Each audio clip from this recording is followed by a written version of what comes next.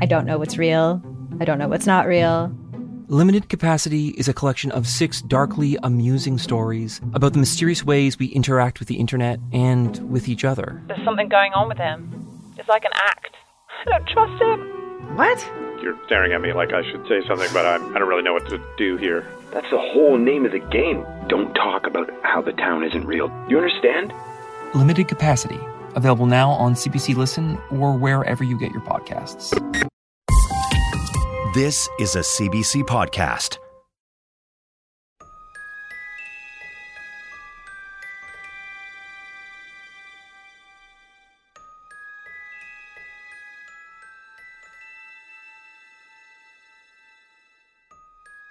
Welcome. Thank you for joining me for Podcast Playlist's annual Halloween Spooktacular. I'm Leah Simone Bowen. We're going to hear a fabulously frightening selection of stories today. We've got tales about toys that go bump in the night and an interview with a legendary horror movie director. But first, we're about to call upon the spirits to help guide us through this episode, and you're just in time. Let us begin.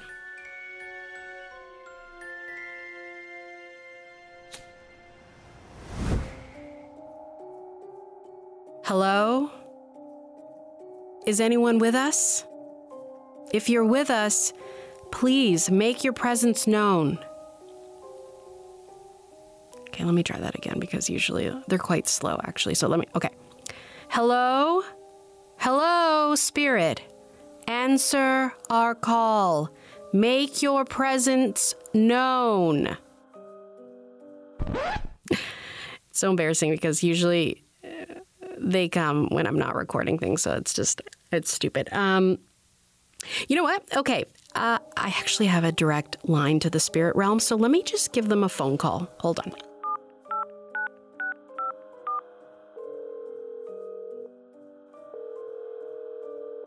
The realm you are trying to reach is unavailable.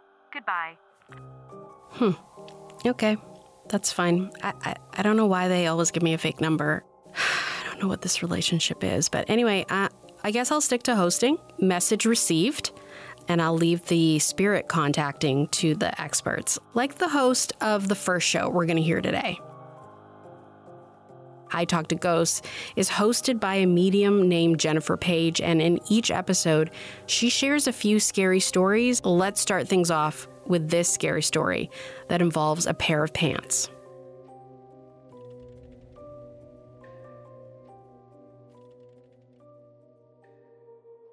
I'm a skeptic, but this happened to me. I don't understand it, and I won't attempt to explain it. My wife and I moved into my grandparents' house when they had moved into a nursing home. Grandmother passed away, but grandfather stayed alert and active for years. So much so that my mother and I, when we moved all of my grandfather's things, we made sure to label all the boxes so we could immediately get to anything he wanted. But eventually, well past the age of 90, grandfather passed away. His funeral was planned, and Mom retrieved a suit in which to bury him in. But it was the day before he was to be buried, in the late afternoon while my wife was at work. I taught at a community college then and had just gotten home. I went upstairs to go to the bathroom. As I got to the head of the stairs and looked into the bathroom, I saw the mirrored door of the medicine cabinet slowly, oh so very slowly, swing open. My hair rose. This door had a latch. Then I heard a creak and looked to the left, and the door of the closet where I kept my clothes, the same closet where my grandfather kept his clothes, just as deliberately swung open. I admit this door had an old-fashioned latch and didn't close at all that well, but still, this had never happened before. I gritted my teeth and walked forward and first shut the closet door, then the medicine cabinet door. No cold chills, no spooky lights or noises, nothing. However, a few days later, my wife asked where one of my gray pairs of pants had gone. I still don't know. I never saw them again. I bought another pair to match my suit coat. Was grandfather wearing them? I don't know. It was a closed casket service, and I didn't ask to see. I guess I didn't want to know.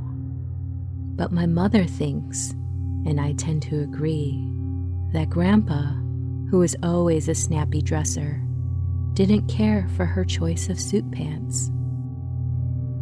The day I had my weird experience was the day he was prepared for his burial. Coincidence? Well, nothing else like that ever happened again while we lived in the house for another 5 years. I've never seen those pants again. Who knows? But ever since then, I've had a lot more tolerance towards the paranormal, and will be.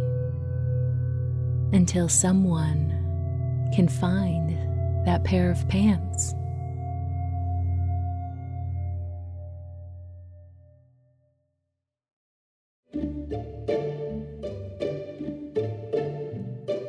That was I Talk to Ghosts. It's hosted by Jennifer Page. The next story comes from Snap Judgment presents Spooked, which is, dare I say, a Halloween podcast staple. At one point in his life, Francisco Vasquez found a doll in his pocket every single day. And with each passing day, he found himself getting sicker and weaker. He suspected that the dolls may have something to do with it, but how did they keep finding him in the first place? Here's Spooked with more.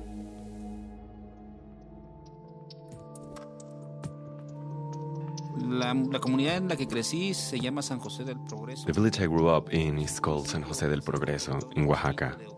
That was my home until I was 22 years old. Permanentemente hasta los 22 años.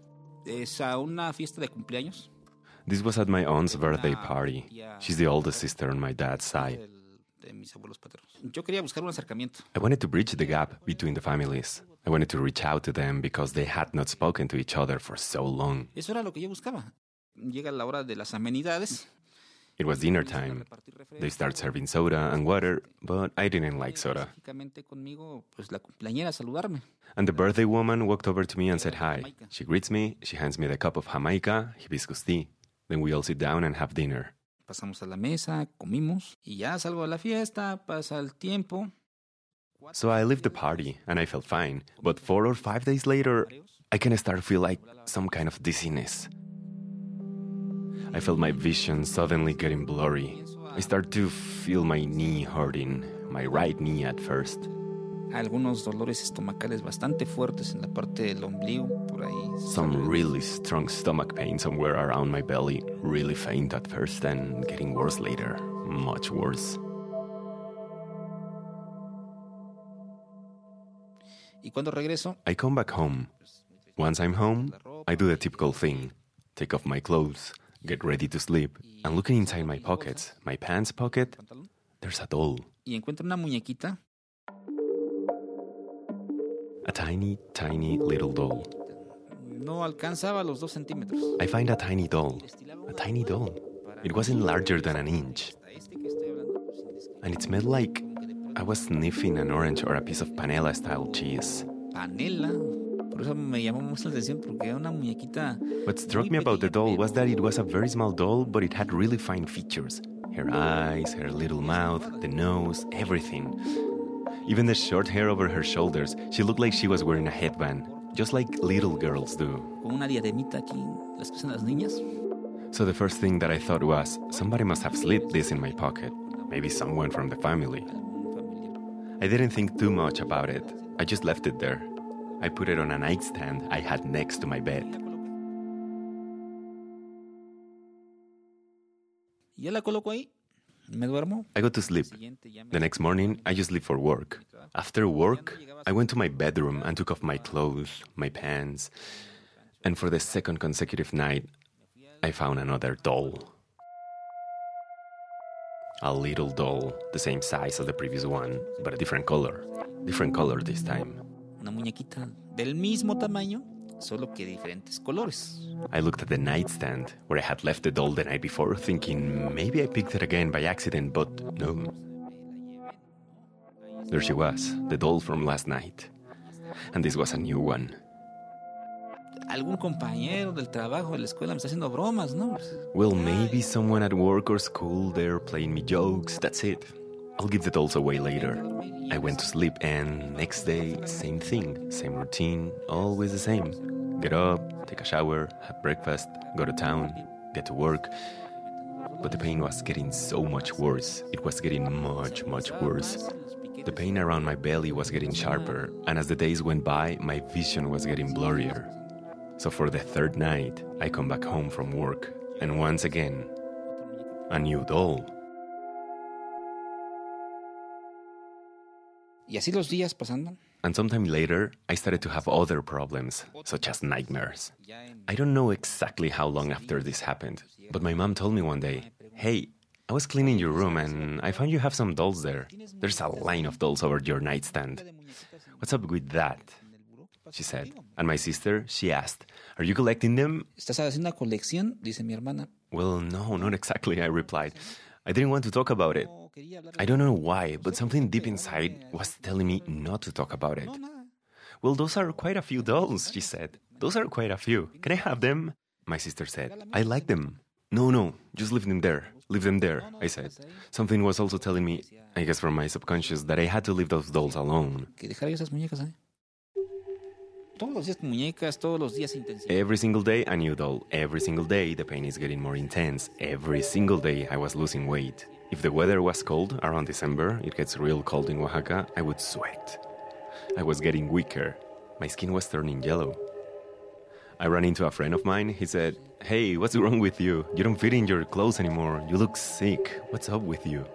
You have eye bags. Aren't you sleeping? Your eyes are turning yellow. I think you should visit a doctor." No, oye, ¿sabes qué? Sí debes consultar a un médico, ¿no?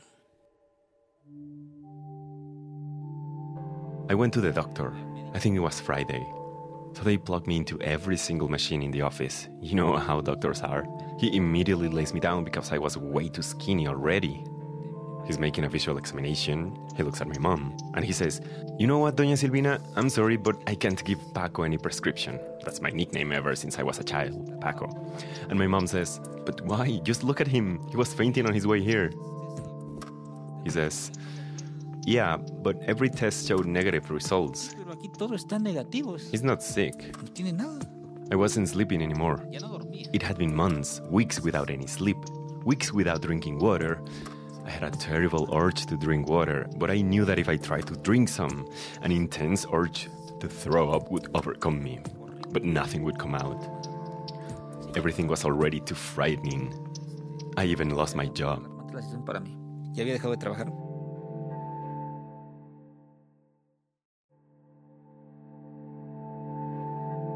And so one day, it must have been Sunday. Yeah, it was Sunday. I went for a walk in downtown Oaxaca City. And I clearly remember that I sat down on a bench in the Oaxaca City Square.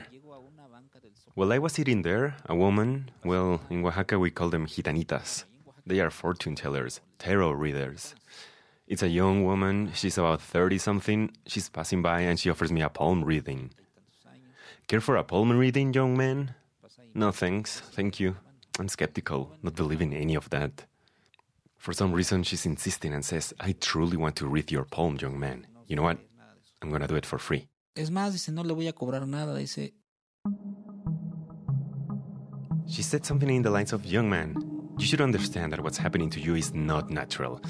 You can look around for the most important doctor you may find, but they won't cure you because it's not on their hands to cure you," she said. "What is happening to you is a tragedy." Es muy triste, dice, lo que le pasa a usted. Volteo a ver a la señora y... So I stare at the woman and I accept her offer. "Give me your right hand." Now your left hand, she says. She grabs both of my hands, and then she starts to speak about the things I was going through. Listen, young man, she said. I know you can heal. And the woman takes out some pieces of paper, and she writes down an address and a local phone number. She hands me a note. She says, go to this place. Trust me, you gotta go as soon as you can if you want to leave. That's what she said. If you want to leave, go there as soon as you can. This is too much.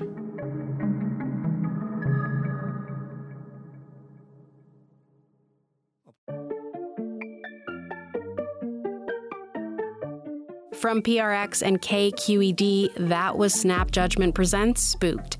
It's hosted by Glynn Washington. That episode was produced by Fernando Hernandez and Eric Yanez, with original score by Renzo Guerrero.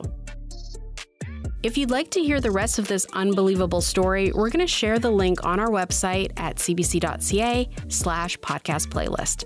And while you're there, you can find details of all the shows that we'll hear today.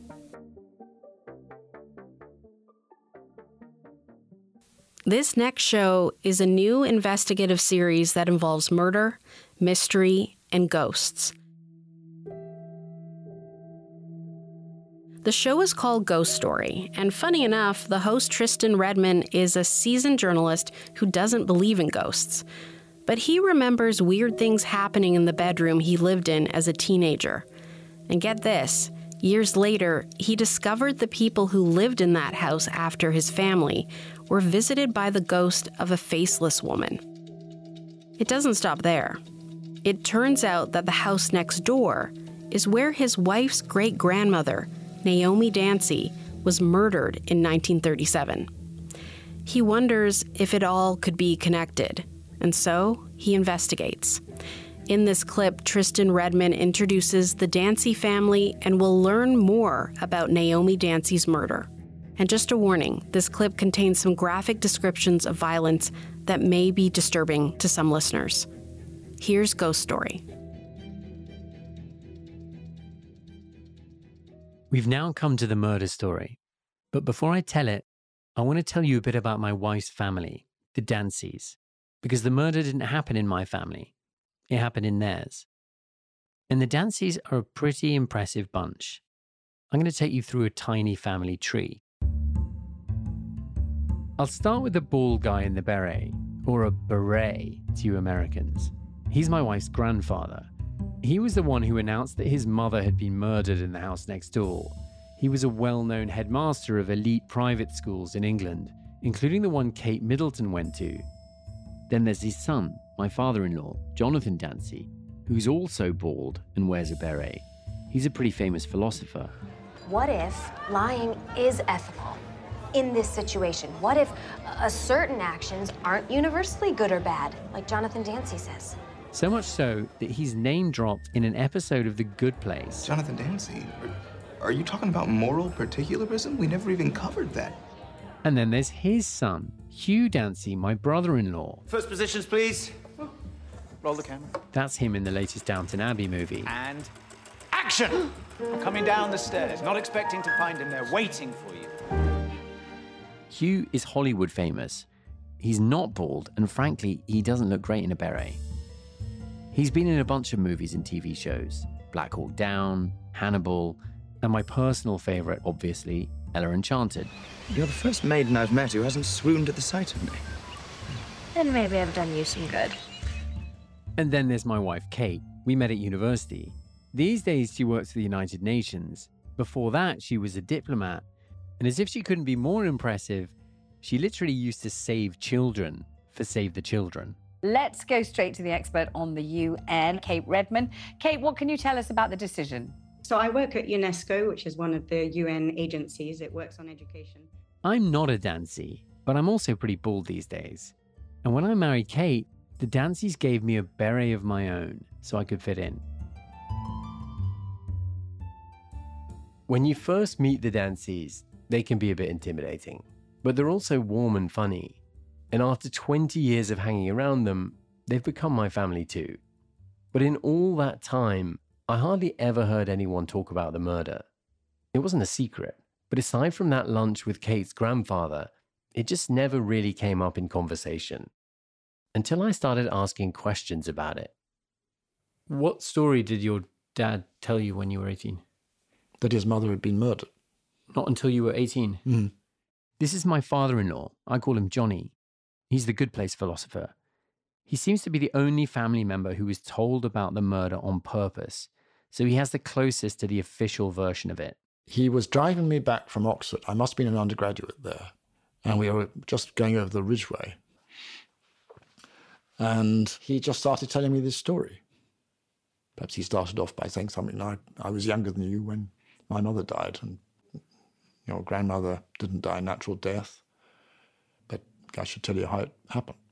The woman who was killed was Johnny's grandmother and my wife's great-grandmother, named Naomi Dancy. The year was 1937, and Naomi was a pioneering doctor in London. She and her husband lived in their house on Queen's Road, just next door to where I grew up. So my grandmother's brother was living in the house, Morris. He was sort of disturbed because he had been damaged in the war. Naomi's brother Morris was struggling with shell shock after World War I. He'd come home with a piece of shrapnel in his brain, having lost an eye. I don't know where this detail originated from, but it would later be reported that Naomi had particularly beautiful eyes. And as Morris lost sight in his own, he developed a deep jealousy of them. Anyhow, one night, Naomi was in bed. She'd gone to bed early. And Morris came into the room and shot her in both eyes. And then he went into the upstairs loo and cut his throat.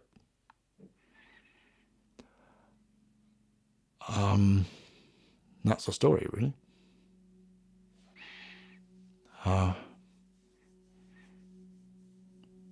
Yeah, that's the story. This is why, when I learned about the faceless woman in my childhood bedroom, I thought about Naomi. I wanted to know more about her and what happened that night. Who was Naomi? Well, that is a very good question. I know nothing. I didn't even know her name until you started working on this. Did you know anything else about her? Nope. Except no one seems to know much about her. I mean, as far as the family goes, there is nothing. Is it Naomi? Am I saying the name right? And in fact, as the story's been passed down through the generations, it's become less about Naomi and more about the man who survived to tell the tale. The critical narrative part was Feather jumped off the stairs, like to dodge a bullet or something like this. Because there was someone else in the house that night. Naomi's husband, John Dancy, my wife's great-grandfather, known in the family as Feather. The way I've always told it was that Feather not only switched off the lights, but also flung himself backwards down the stairs. The name Feather is a sort of play on the word father. Father, Feather. Anyway, the story goes that the brother Morris tried to kill Feather that night too, but Feather dodged the bullet and narrowly escaped. It was an action story. Great granddad had done like a really cool James Bond, jumping over the banisters, shooting out the light, like one of those rolls that commandos do, and then shot the guy. What are you doing with your hands? I'm doing the guns, like. Well, like a gunslinger. All details of Naomi have fallen away, and what remains is admiration for Feather and his daring escape. Is that like, did that make him a hero? Yes. And this makes some sense. Feather has sort of an outsized influence on the family. They say it was Feather who established an obsession with education that the Dancys retain to this day. Even outside of the family, his presence is larger than life. There's a BBC documentary about the guy. His portrait once hung in the Royal Academy of Arts. He's the family patriarch. And one of the reasons we're calling him Feather here is that there are so many John Dancys in this family. There's one with his name in every generation. Which brings us to the third story, the family drama. Because just 2 days after I heard from my old neighbor about the ghost in my teenage bedroom, my wife discovered something something that totally called into question this heroic image of Father and the family's story of the murder. Can you remember the story of how you ended up finding that article? Was it like a sort of Google wormhole you were basically in? I go down so many Google wormholes, yeah. Kate's helping her dad with an obituary for her grandfather, the one that was headmaster at Kate Middleton School. She's poking around online to see what's out there, and she remembers him telling us about his mother's murder in the house next door. And I looked up something like Dancy, murder, Richmond, not expecting really to find anything. And I did. I came across this crazy article on the National Archives website, and I had no idea why it was there. It was written by an archivist who happened to stumble upon the file from Naomi's murder. Apparently, most murder files are kept in one building in London in the National Archives, and out of thousands of cases, this murder stood out to her. She found the police files so strange that she decided to write about it. She gives the broad strokes of the murder story, but then she raises some serious questions about what happened that night. So I think it says murder-suicide or double murder, ? It was mind-blowing for me because the article questioned who was the guilty party and suggested that potentially it was my great-granddad and not the brother. And that was the first I'd considered the idea or even read any suggestion that the case was not sort of closed and clean and that the right guilty party had been found. Kate forwards the article to her family to see if this could be true, and none of them had heard anything like it before. It was hard to tell how seriously to take the article, but at the very least, we now realize that there was a different version of the story floating around, and it was totally unlike the official Dancy family story. I mean, obviously the question was, did Father do it? Kill them both. That was Ghost Story from Wondery and Pineapple Street Studios. It's hosted by Tristan Redman.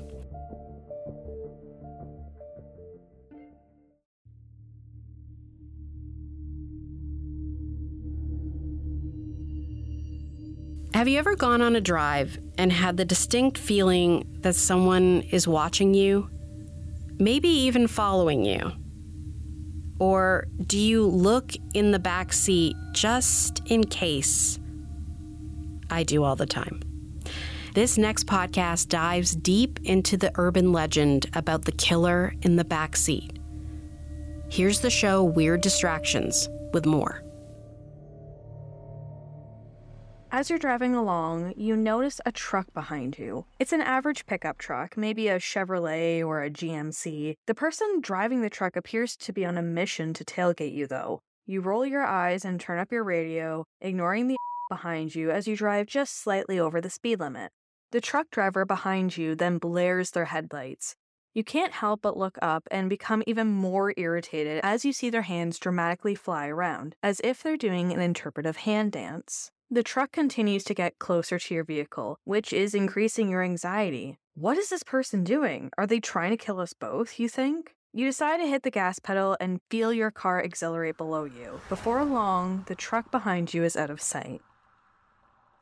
Finally, you pull into your home. Still a bit spooked from the truck driver, you find yourself rushing into your home, your safe space, and looking out the front window. What if they followed me home, you wonder, almost out of breath from sprinting from the car to your front door? That's when the truck pulls in behind your car. Your heart drops into the pit of your stomach. A man gets out of the truck, looking concerned. After locking eyes with him, he begins to yell, "Call 911, call the cops. There is someone in the back seat of your car." Before you even fully process the words floating from his mouth, a larger man, dressed in black, gripping a broad axe, pops out from your back seat. The guy from the truck confronts this tall man, but his words don't stand a match against the man wielding the broad axe. Your street becomes a bloody scene, and you find yourself unable to move from the front window. The truck driver, you see, was trying to warn you about the killer in your back seat.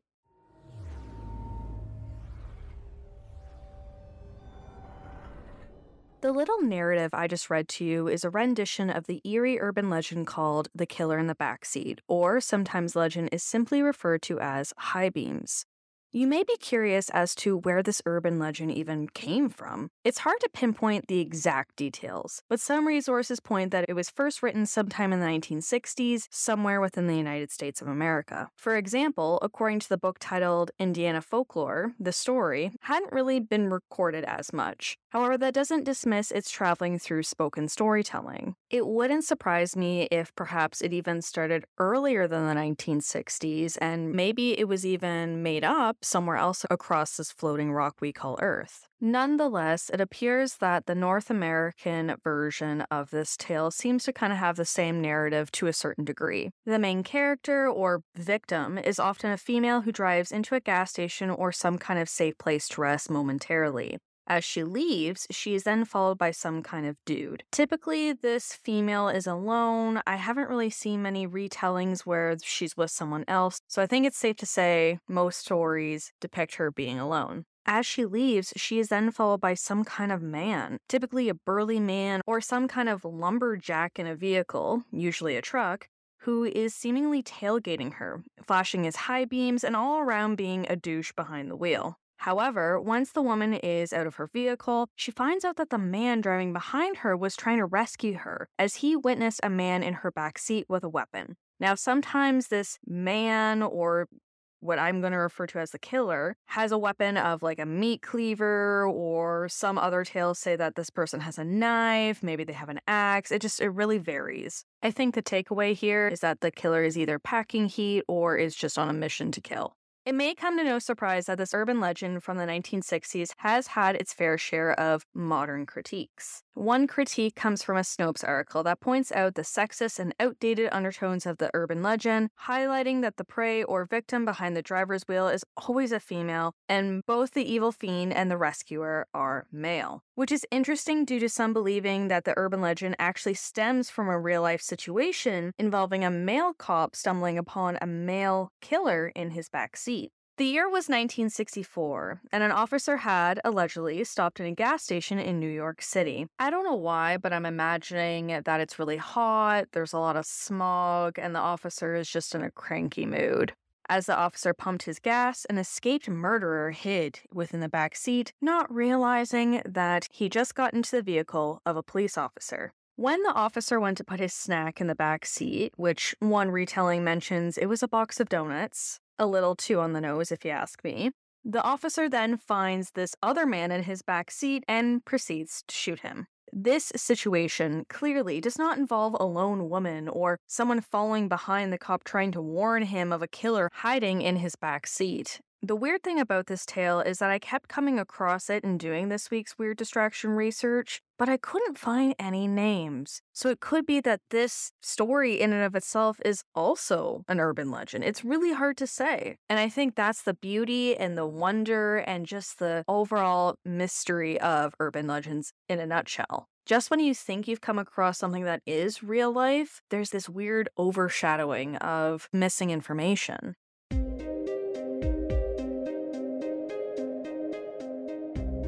That was the independent podcast Weird Distractions. It's a Cultivate Podcast Network production, and it's hosted by Alex Underbake.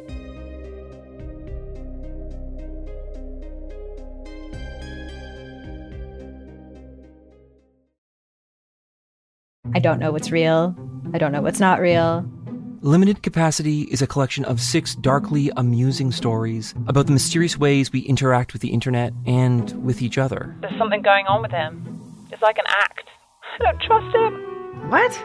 You're staring at me like I should say something, but I don't really know what to do here. That's the whole name of the game. Don't talk about how the town isn't real. You understand?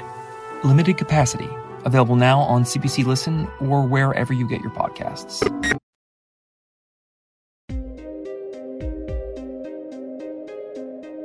Here's a fright for both 90s babies and parents of 90s babies. Have you ever owned a Furby? When Furbies were first released in stores, they were the must-own toy. And if I were to describe what it looked like, they were a hybrid of kind of an owl, a guinea pig, and a gremlin. What made Furby so special was that they were the first ever robotic toy that could develop language skills, giving them the ability to speak back to you. It was cutting-edge technology for toys in the 90s, but underneath their cute, fuzzy exterior, many people claimed there may have been something sinister. With more, here's a collaboration between two great spooky podcasts, American Hysteria and Unspookable. I had a Furby that I loved for a few months. Then I turned her off and set her up in my closet. I didn't want to give her away. She sat there, in view, with her eyes closed, for probably 4 years. One day, I opened my closet door. Her eyes are open. She blinked at me. Then I got rid of her. Sorry, Malika. One of my elementary school friends' house burnt down. Electrical, no funny business, and nobody was hurt. So we were going through some boxes of his stuff and trying to find anything that was salvageable or still usable. I pulled his charred husk of a Furby out and looked at it for a second. As I'm about to throw it in the trash pile, it starts talking. I flip out and whip it into the road where it gets run over by a passing ice cream truck. We go to investigate and its mouth is still opening and closing, but no sound came out. The thought of it still haunts me to this day. That's terrifying. That's very scary. I almost feel like I got goosebumps from that one.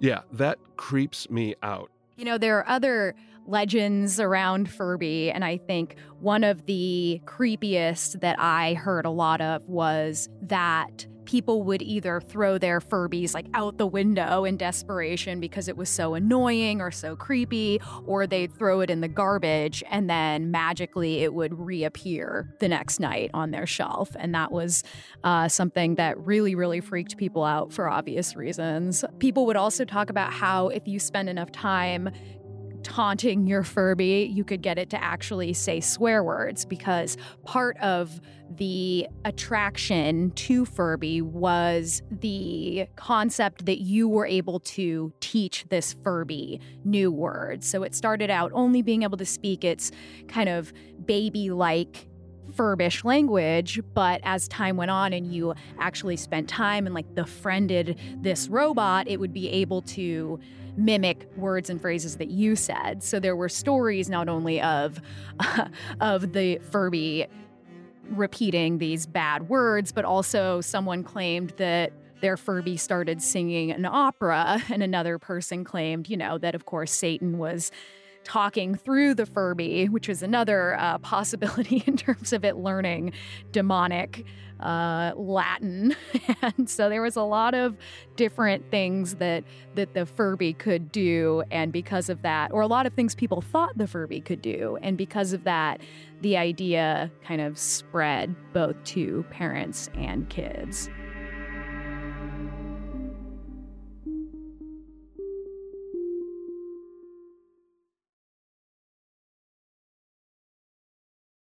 So, as mentioned, there was a lot of interest in this toy. And I was wondering, because I definitely remember the intense, basically fights to get this hot new toy that there were certainly not enough of for maybe the surprising demand that came in during Christmas of 1998. What do you guys remember? I remember, and sort of speaking to what I was saying before, like maybe that was something my parents were more tapped into, and that was part of the absolutely not, we are not trying to buy into this mass obsession with these kind of creepy, colorful owl robots. I absolutely remember this era. This was maybe the third or fourth Christmas season in a row where there was the big toy that everyone had to have, and it was getting news coverage almost every single night, in December leading up to winter holidays. This was the thing to have. Fighting in stores. There's no reserves. There's no layaways, if that's a thing anyone remembers on these toys. It was cash in hand and people bidding or buying them off of each other in the parking lot. You were a good parent if you could secure one, and a terrible parent undeserving of love if you couldn't. Like, it did feel kind of like with Beanie Babies or with something like that, where there were ones that were sort of like cooler to have. Like you were, more popular at school if you had, this type of Furby versus this one. I wish I could remember more about like the variety of what they all looked like, but I just remember distinctly having this impression that like one of my best friends at the time had a good one, and it's just funny because what does that even mean anymore? Like maybe its fur was a different color or something, but yeah, there were just ones that were more popular than others too. I have a distinct memory of like a blue moon ice cream Furby with like purple spots, and that one being like, whoa. Yeah, it's the Princess Di Beanie Baby of the Furby world. Exactly. Well, how about I read to you a little part of an article in the Odessa American from December of 1998, okay? Yes. Fury erupted at a Walmart in Lynn, Massachusetts, when customers who had waited overnight found out there were only 30 Furbies in stock. 2 women were injured in a Furby stampede at a Walmart in Illinois. Furby shoppers in Denver knocked over displays and trampled bystanders. Arlington shoppers became abusive and started cursing Walmart employees when they learned that there weren't any more Furbies in stock. So, we're getting actual injuries because of the desire for this toy and the mania that parents had to make sure, as mentioned, that they were the good parents who got the good toy for their kids. And in fact, it's funny because I've read a couple different articles that really talked about how kids themselves didn't seem to be that overly excited about Furby, and it was something that the parents almost decided that kids wanted for them, right? I don't know of anyone when I bring up Furby that looks back and says, oh, I loved my Furby. I just got along great with my Furby and it really made my life richer. Everybody looks back and says like, I don't know, there was something going on with that creeped me out. Exactly. This thing starts scaring kids immediately, as we've started saying. What are kids scared of that's happening? We've talked a little bit about these things talking unexpectedly, maybe in the middle of the night. They're speaking an invented language that feels a little bit off, and they're not exactly attractive or like anything of this world. These are some of the immediate knee-jerk, like, yeah, this thing is terrifying. I think a lot of it has to do with the fact that these toys were considered in their way to be sentient, meaning that they were able to think and possibly even feel the way that a human being would. And before that, we've thought about, creepy dolls. We've thought, oh, maybe that doll is possessed, or, maybe I heard my toy talking in the night, but it usually could be, written off as a dream or something like that. But when it came to Furby, it indeed did wake up in the night and start talking from your closet. That's not an urban legend. That's just new technology. And I think that combined with we'll learn a new word today, the uncanny valley effect, which is when something appears close to human, but not human enough for us to recognize it as a human. So when we look at Furby, we see some human-like traits. We see the eyes moving, we hear the human voice, and it's coming out of something that that creeps us out naturally, because naturally we are trying to discern, we're trying to figure out when something is safe, when something is human. But if we see something that looks like it's not human, then our brain thinks that that's a threatening thing. Like there's something off about that. And some theories about why that is like when we were hunter-gatherers and we saw something like a dead body, right? Like someone who was human but now looks slightly off. We don't want to approach that because that's dangerous. Or if we were to see someone, for example, who had been bitten by a raccoon and had rabies, and we might notice that they're human but they're acting off, like there's something wrong with what we're seeing. And so we have this kind of natural part of our brain that repels us and makes us want to move away from things that are human but not human enough. And I think that could potentially be part of what creeps us out kind of naturally about this toy. So that's how we're protecting ourselves is, we put some distance between us in this thing.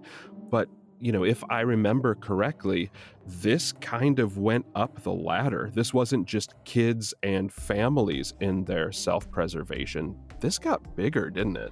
Oh, it got very big. And certainly it was, as it often is, kids told their urban legends and got creeped out at night, and parents took it to the highest levels of government. So it's a tale as old. We just heard a podcast episode called Furby's Revenge. It was a collaboration between the podcasts American Hysteria and Unspookable, with Chelsea Weber-Smith and the team from Unspookable.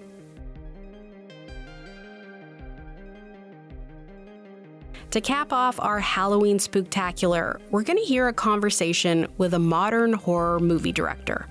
Are you a horror movie fan? Do you keep up with current films? Well, then there's a good chance you're familiar with the work of Jordan Peele. He's created critically acclaimed thrillers like Get Out, Us, and Nope, all of which live up to the hype and center Black characters. In this clip from It's Been a Minute with Brittany Luce, Brittany chats with Jordan Peele about his latest project, a book titled Out There Screaming, an anthology of new Black horror. Together, they'll unpack unique qualities of Black horror movies. A major theme in horror is the apocalypse. So my very first question is, would you want to survive the apocalypse? Definitely. What? But you say no. You say take me out. Oh, no. I'm first heat going down.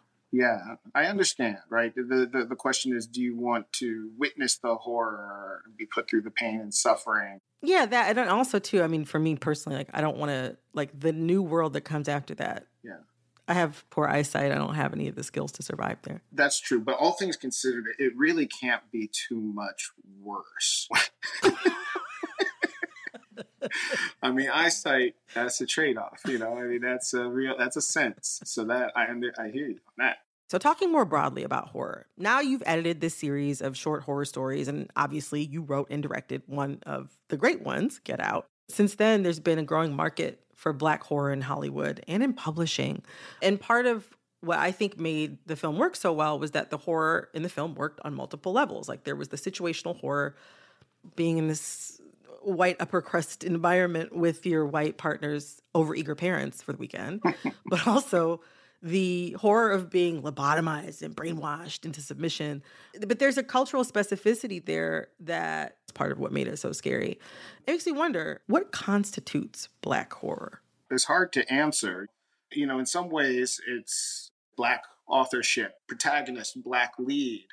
And the racial dynamic could be front and center, or it can be peripheral. The subtitle for this book is An Anthology of New Black Horror. And my producer, Alexis, said that kind of implies that there's an old Black horror. And she wants to know, and I want to know too, what makes this new? This sort of landscape we live in of Black America and what is becoming less and less white America, but we still recognize a strong hold of white supremacy. The dynamic is shifting every day. There are books that are being challenged that weren't challenged a little while ago. What makes it new is that we're living in a new world every day. Upon reading these, you do find that there is the newness of them. These are, for the most part, feel like stories that couldn't be told a couple of years ago because of even the context of the world they're in. Can you give me an example of something that you're thinking about? A Dark Home by Nnedi Okorafor. The way it combines an ancient African spirit with modern technology and this idea of a smart home is just something that is just so unique to her sort of world builds and just a beautiful story. And so this is just something that feels so fresh to me and so unexpected. And that she's able to pull off essentially dual horror subgenres in here. One with this modern sci-fi and one that feels like this other kind of depth to it. When it came to the short stories and Out There Screaming, was there like a device or a thesis that just bowled you over in editing this series? You know, there's a motif of eyes that emerges in several of the stories. And it's also a theme in my work and throughout art, but I find it very interesting how there's a really dark association with eyes and vision. And a lot of it is about what we think of as the white gaze or the white supremacist gaze, even in some cases. Part of the Black experience is that our identity is so wrapped up in with how we're perceived and how we're seen and how we're imagined to be because of how we're seen. No, it's a really good point. When you say eyes, I think of the first story that appears in the book by N.K. Jemisin about a Black cop who sees human eyes in the headlights of cars. As a Black person, you're always the subject, rarely the person who's gazing, rarely the person who's looking. To just talk for a moment about Get Out and the sunken place, which was this mental prison that the main character, Chris, is sent to. And it involves this idea of being able to look through your eyes, to be able to see clearly, but to not be able to have an effect, not be able to use your judgment or your wisdom or your Blackness to solve this problem. Right. I wonder, and it's something I've been thinking about, I'd love to get your thoughts on this. For a lot of Black people, real life is scary. Like, real life is scary enough. Like you said at the beginning of this conversation, you're curious to see the apocalypse through because you're like, how could things get worse? But I wonder if real life is scary enough for Black people, why do we need Black horror? Well, of course, not everyone does. You know, some people just don't like horror. And, well, you know, I have a theory about people who don't like horror. These are the same people that will watch 10 seasons of Criminal Minds and try and act like that's not some dark stuff. You know, but, that is interesting. But you raise a great question. And this was the big debate going into Get Out, that this was an area, grounded horror, as grounded as it could be, that explores suffering Black people, white villainry at its most diabolical. And so my fear was if this doesn't land right, or if this doesn't ring true, people say, what are you doing? And so there was just a faith in this idea that if I pull it off, it will release something. And that's sort of exactly what happened. When we are allowed to process our feelings and our fears in creative ways, I feel like good things happen. From NPR, that was It's Been a Minute. It's hosted by Brittany Luce. That episode was produced by Alexis Williams. The guest in that interview was writer, actor, and director Jordan Peele.